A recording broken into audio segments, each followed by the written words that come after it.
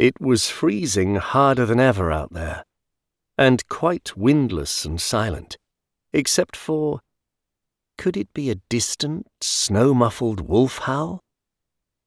As I closed the shutters tight, I saw that the stars, amazingly twinkly and bright against the black sky, were sparking off a glitter in the snow all the way to the edge of the forest.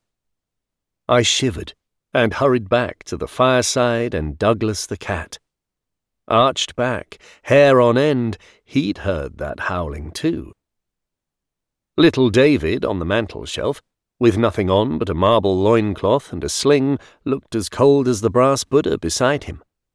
I bent down and put on another pine log, drew up my armchair and settled down to watch the flames. And then a knock on the door, on such a night, so many miles from the road. But I hadn't imagined that knocking. There my visitor stood, a slight, upright figure, dark against that star-strewn blackness. "Could I," he was saying, "could I warm myself up at your fire?"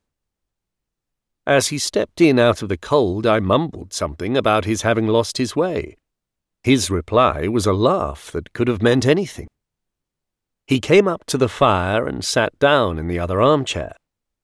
Douglas, my tailless Manx, at once jumped onto his lap and began purring loudly, an unheard-of thing for that standoffish creature. Strange as it seemed, I had the impression they were old friends, and my visitor certainly knew the cat's name. As I filled the kettle and put it on the hob and collected some milk and cups and things out of the cupboard, I took a good look at him. He was on the pale and slender side, and wearing a very long royal blue coat, with a tall hood and silver buttons. The puzzle was how old he was.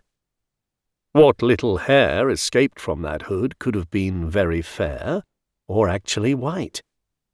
Was it the innocence of childhood, or the long weathering of age which left that forehead unlined? His eyes were a rare deep blue, but it was their amused, unblinking steadiness that held me. Yet I felt no shyer of him than obviously Douglas did.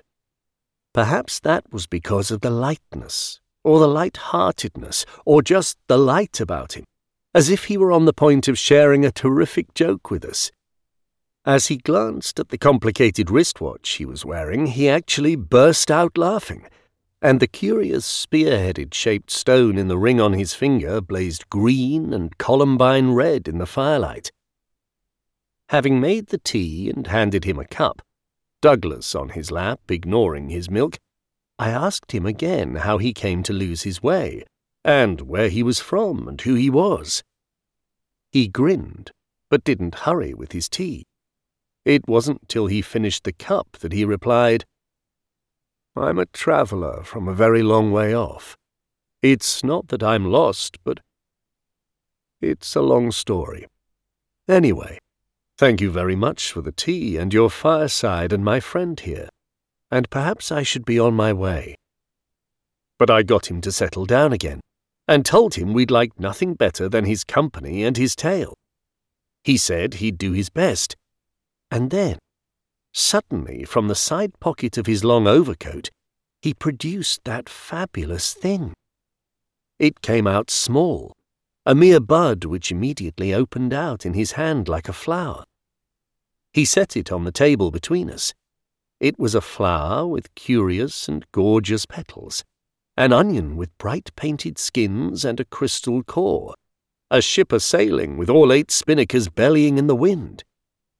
He called it his deep map, in contrast to the flat maps people use, and said that without it we wouldn't follow his adventures at all.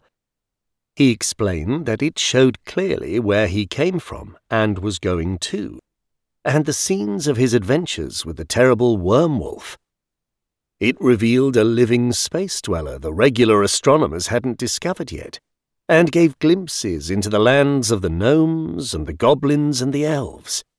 And in fact, it was a record of his great space probe, his journey to the very centre of the world.